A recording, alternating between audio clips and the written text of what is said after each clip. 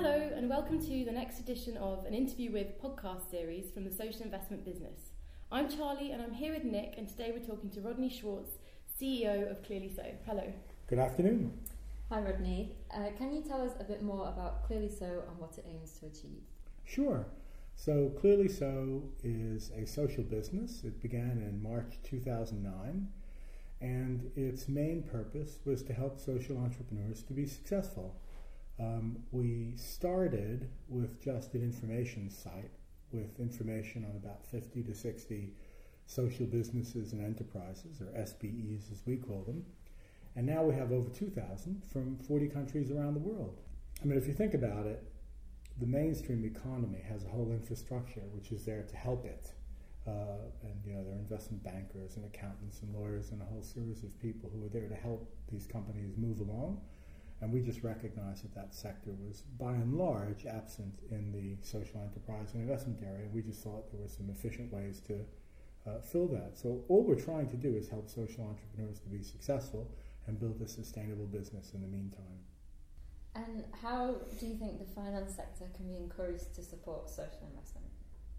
Well, the easiest way to encourage the finance sector is to make it in its interest to do so. I think the best way to get the financial sector engaged in anything is to create win-win. Certainly for banks that are getting whipped regularly in the press, some positive engagement with social enterprise has to be in their favor.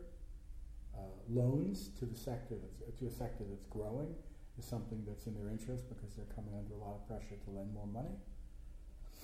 I think for the investment sector as well, there are win-wins. So these products appeal to a different class of customer. SRI products are growing much faster, so people are interested in them. And also they're stickier.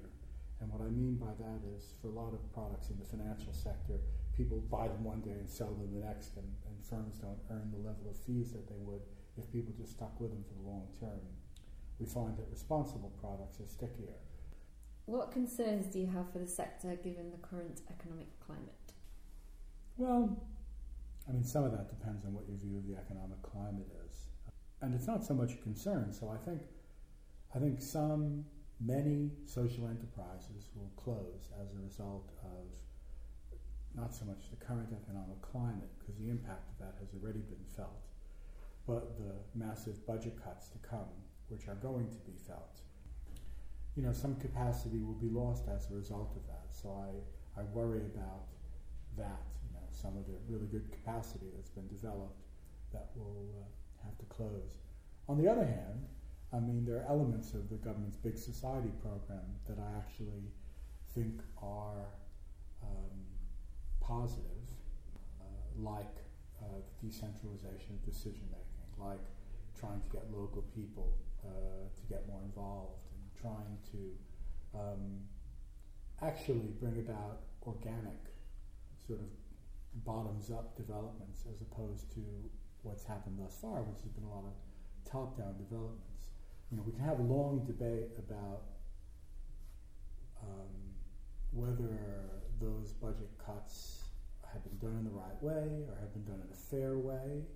I don't think you can really argue about whether or not they were necessary, because I think that there isn't any doubt to me that we as a nation were living beyond our means, and that many of the nations in the West were living beyond their means. So that cuts were necessary, I think, is indisputable. How they went forward, I think, is subject to debate, and also how fairly the cuts have been distributed is subject to debate. The problem is you have this Big Society program announced more or less at the same time as the cuts, so people just see it as a fig leaf for the cuts. I don't think that's the case. I think it's rather the other way around. I think the real agenda is to fundamentally change the nature and the size of the state. And that's, I think, beginning to be perceived. The cuts were inevitable. The Big Society program wasn't inevitable, but the juxtaposition of the two in time means that we're going to have a dramatically different state. And I actually think that will be good for the social enterprise sector as a whole. I have some concerns for some social enterprises and for the sector, but by and large I'm very positive about the role the sector can play in the environment going forward. And where do you see social investment moving or changing in the short to medium term?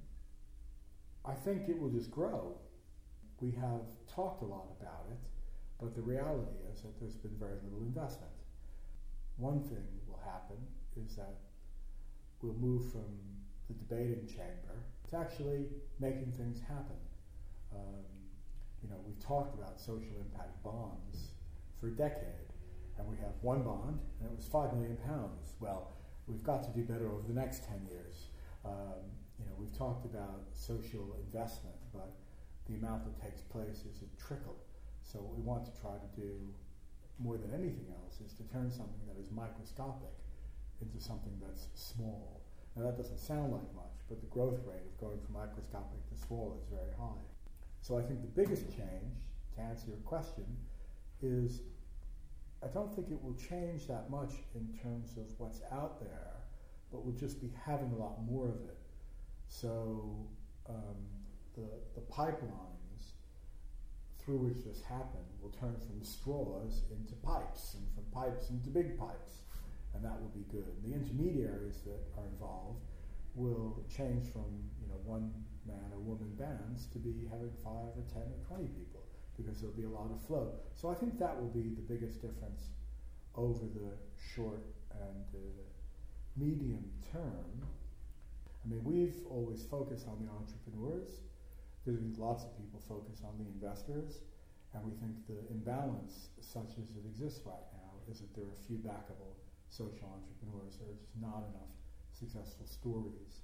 So we want to try to create some big successes, some Just Givings, some ethical property companies, some HCTs, Cafe Directs, get many, many, many more of those, and that would be the best way to bring more capital into the sector. So I think it'll be bigger, and I think we'll have some more household names. So now we come to the quick fire question round. Right. We're going to ask you a series of questions, and you just say the first thing. And I'll have to answer quickly. None of this thoughtful stuff. Quickly is good. Limited to one word. Online or face to face? Face to face. Bus or taxi? Walking. Charity or business? Business. Soup or sandwich? Sandwich. Early bird or night owl? Neither. Digestive or hobnob? Hobnob. Speed date or blind date? Blind date. There we go. And that concludes an interview with Rodney Schwartz. Thank you for speaking to us today. Thank you. Don't forget to check out our website, www.thesocialinvestmentbusiness.org/an-interview-with, and our Twitter feed @thesocialinvest for the next instalment of this podcast series. And you can learn more about Clearly So at www.clearlyso.com or follow them on Twitter @clearlyso. Thank you. There you go.